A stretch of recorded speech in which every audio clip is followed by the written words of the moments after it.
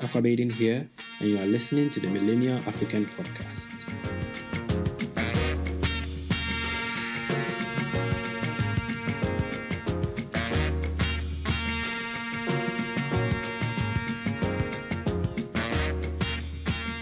In our first episode of the three-part series of King Leopold II and the Congo Free State, we looked at how the king wanted Belgium to be a world leader like England and France by owning territories. We looked at how he convinced the explorer Henry Morton Stanley to map out the Congo and get chiefs to unknowingly give over their land.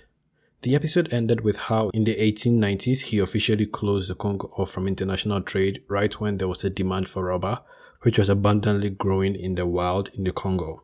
In this episode, we are going to look at his infamous greedy rule and the force public military he used. Let's jump right into it by starting with the latter. I will interchangeably refer to the force public as the force or as FP. As it is, even in recent times, to gain control over a group of people, one needs a police or military force. The Belgian king created the force public, a paramilitary police force. Well, how did he do this? To get started, he appointed a minister of interior for the Congo. This minister tasked a captain from the Belgian army to recruit both Belgian and non-commissioned officers to make up the solely European force public officers. Mercenaries from other European countries, mostly drawn by the prospect of wealth and adventure of service in Africa, were also recruited. For the span of the king's rule in the Congo, that is from 1886 to 1908, the number of officers were approximately 648 Belgians, 112 Italians, 53 Danes, 47 Swiss, 26 Norwegians, and smaller numbers from other countries such as the UK and the United States. Serving under these European officers were an ethnically mixed African infantry, the foot soldiers, many of whom were assumed to have been conscripted from parts of the Congo itself, and some from Zanzibar and Nigeria. I am elaborating the FP because it is key we understand who they were to understand how they ruled the Congolese people. To justify the existence of the paramilitary force and as a way to promote the civilized work he is doing in the Congo, the Belgian king tasked the force with stopping Arab slave traders who for centuries had been capturing and selling Central Africans as slaves. That was the slave trade that existed before, during, and after the European slave trade. It isn't talked about much because of the 400-year intensity of the transatlantic slave trade. So note that in this time, that is in the 1880s, slavery had already been abolished in Europe. Now that he had the fighting power, the land, and an international recognition of his rule, how did the king make himself rich? So, to afford taking resources out of the Congo, Leopold gave out parts of the Congo to private companies as concessions. Companies were used a lot by European countries in running and managing resources in Africa. These companies, just like today, were basically privately owned enterprises that would finance their operations and then pay a commission to the colonial or ruling country that gave them the concession. Burna Boy, the Nigerian pop star, I think mentions one such company in one of his songs on the African Giant album, where he said Nigeria started off as a business transaction between a company and the British government. In the Congo Free State, these companies were, under no judicial review whatsoever. So now, the king controls the Congo Free State. He has a private army and has given out districts as concessions to companies. The companies were initially dealing and exporting ivory, but they were, gearing up to harvest the vast wild-growing rubber plants as the rubber demand increased in Europe and America. The question now was where to find the labor to harvest the wild rubber. Unlike the initial exploratory phase for the Congo, where explorers with guns would round up men, chain them together, and put them to work as porters, rubber harvesting would mean people must disperse through the rainforest and often climb trees to access the rubber sap. Also, there was going to be competition soon if the Belgian king didn't act quickly. His main competition was cultivated rubber that was then being planted in Latin America and Asia, knowing that once those reached maturity, the price for rubber on the international market would drop. This did indeed happen, but by then the Congo had the wild rubber boom that had lasted nearly 2 decades. The interior minister, by the direction of the king, assigned quotas to districts. These were broken down into quotas for villages in the districts, and if a company managed that district, they could use the FB, that's the paramilitary force, however they saw fit to entice the villagers to meet the quota. So it's all fell on the young men to fill the quotas on behalf of their villagers. Their mode of collection was basically, to find a plant, cut the stem of that plant, and mount a collecting bowl. The collectors would find dozens of these trees, tap and wait for them to fill up. Then they would have to carry it from wherever they collected it to a collection station that's usually close by the village, monitored by a company agent. The collected rubber was then transported to the coast and shipped out of the Congo to Belgium. With still increasing demand for rubber, but increasing scarcity for the rubber plants, the harvesters had to travel further into the jungle to find more trees to collect. As time went on, women and children were forced to join the men, who then would spend multiple days in the forest searching for and tapping the plant. It became so difficult to find rubber that entire villages were forced into the jungle by the FP to find rubber and to harvest it, to find a plant and to harvest it. Now, this is where things turned out for the West. In order to continue forcing villagers to meet the quotas, the FPs were promoted when they made the villagers go out and work. Officers also got other incentives. This had already been done with the ivory trade, where agents and soldiers were rewarded according to the amount they turned in. In 1903, one particular productive agent received a commission about 8 times his annual salary. Yeah, 8 times. To maximize profit and avoid wastage of everything except Congolese lives, the foot soldiers were made to account for every bullet fired by showing proof of damage caused. So what they did was to cut off the head of a person they had shot as proof. To make things less barbaric, they decided to cut off the hands instead. If for some reason one FP soldier wanted to force villagers to go tapping rubber, they would shoot a few people, cut off their hands as evidence of their hard work. This action normalized amputation and it made it a form of punishment. FP officers and soldiers would cut off the hands of children or infants as punishment for the father's or brother's inability to harvest his assigned rubber sap quota. The violence didn't end there. In a community where this sort of evil is allowed, what stops officers from doing whatever they wanted if they only answered to themselves? In response to increasing violence, whole villages would up and relocate at night. If the officers didn't know where the villagers were, they couldn't force the villagers to work, right? Well, that worked for a while until the officers got smart and started posting foot soldiers to monitor villagers. People who managed to escape were always on the run, trying to avoid being discovered.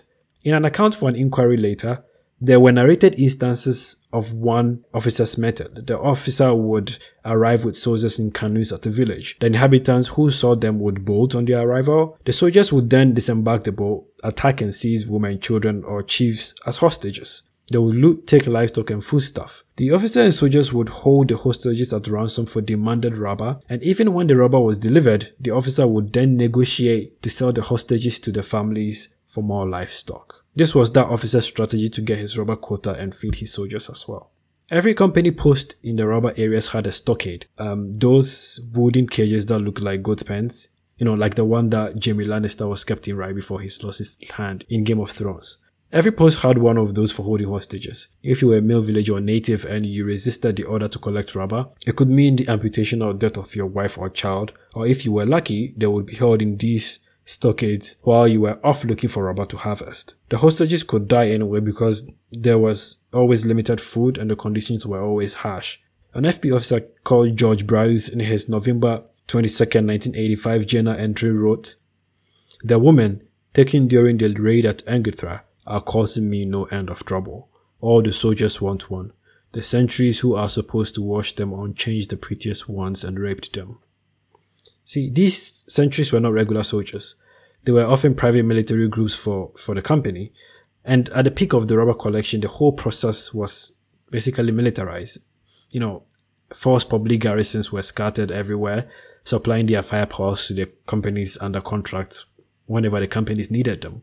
In addition, the sentries of the companies would join the FP soldiers to subdue villages and capture hostages. Wherever rubber grew, the population was tightly controlled. Company agents would have to give you permits to leave your village and visit a friend in another village, and in some instances, villagers were made to wear a numbered metal disc attached to a cord around their neck so that their company agents and FP soldiers could monitor who had met their quota for what period.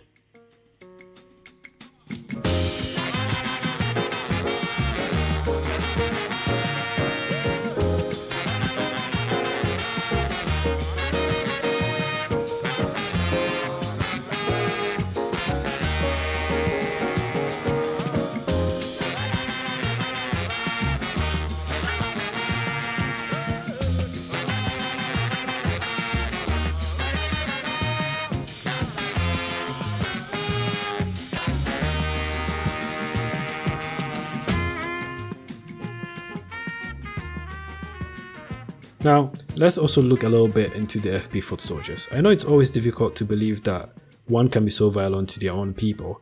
There's always different sides to any story.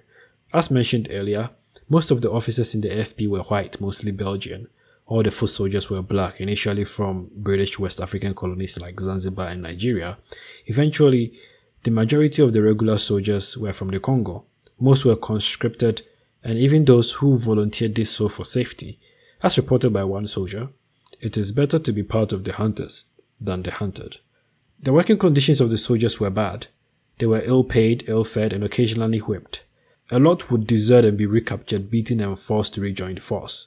As a way to prevent desertion, the force would send conscripts far from their homes. I mean, if you look at a map of Congo, you will have an idea how far your posting could be. This then meant that when the soldier finished their compulsory 7-year service, if they were allowed to return home, it would take them several months. The soldiers' frustrations usually boiled into mutinies, both large and small. The first significant one was recorded in 1895 at the Lualubog camp in central Congo. The base was under a notorious Belgian commander called Mathieu Pelzer, who was known to routinely order 125 lashes as punishment. Some soldiers revolted, wounded Mathieu, and escaped. These soldiers attacked other posts and gathered more soldiers. The group then fled into the forest, where they lived and organized assaults on other FP posts. For more than half a year, the rebels controlled most of the Kasai region. In the bush, they split into small groups, spreading out over a broad area and successfully evading or fighting off a long series of heavily armed expeditions against them. A year later, FP officers estimated that there was still 400 to 500 rebels at large, recruiting new members and allying themselves with local chiefs against the state. The more I read about this group and their techniques, the more I was convinced that their tactics were guerrilla warfare. They aren't credited, and the phrase was made popular by the American-Vietnam War anyway. 2 years after the first, in 1897, there was another large mutiny in the northern parts of the Congo with about 3,000 soldiers and an equal number of porters and auxiliary. It was these rebels who in April 1897 captured a traveling group with a priest. The rebels spared the priest even though some of them had sworn to kill every white person they saw. After feeding the priest, they presented him with ivory to make up for his goods they had confiscated. They told the priest how Belgian officers treated them like animals, that they weren't paid for months, and soldiers and chiefs alike were flogged and hung for the slightest offense. They spoke of one white officer who shot 60 soldiers in a single day because the soldiers refused to work on a Sunday, and another officer who with his own hands poured pepper and salt on the bloody wounds made by the whip and ordered the sick soldiers from his post to be thrown alive into the Lualaba River. It was these soldiers and porters who eventually withdrew into German territory, now Rwanda and Burundi, where they gave up their arms in return for rights to settle. King Leopold, of course, never proclaimed any of these ever happened, and when anyone made such charges, authorities in Brussels denied them. But out in the field, it was the order of the day. Instructions on taking hostages were even given in the semi-official instruction book given to officers and company agents. The manual's 5 volumes covered everything from keeping servants obedient to taking hostages and to proper military artillery salutes. According to the manual, in Africa, taking prisoners is an easy thing to do. For if the natives hide, they will not go far from their village and must come to look for food in the gardens which surround it. In watching these carefully, you will be certain of capturing people after a brief delay. When you feel you have enough captives, you should choose among them an old person, preferably an old woman. Make her a present and send her to the chief to begin negotiations. The chief, wanting to see his people set free, will usually decide to send representatives.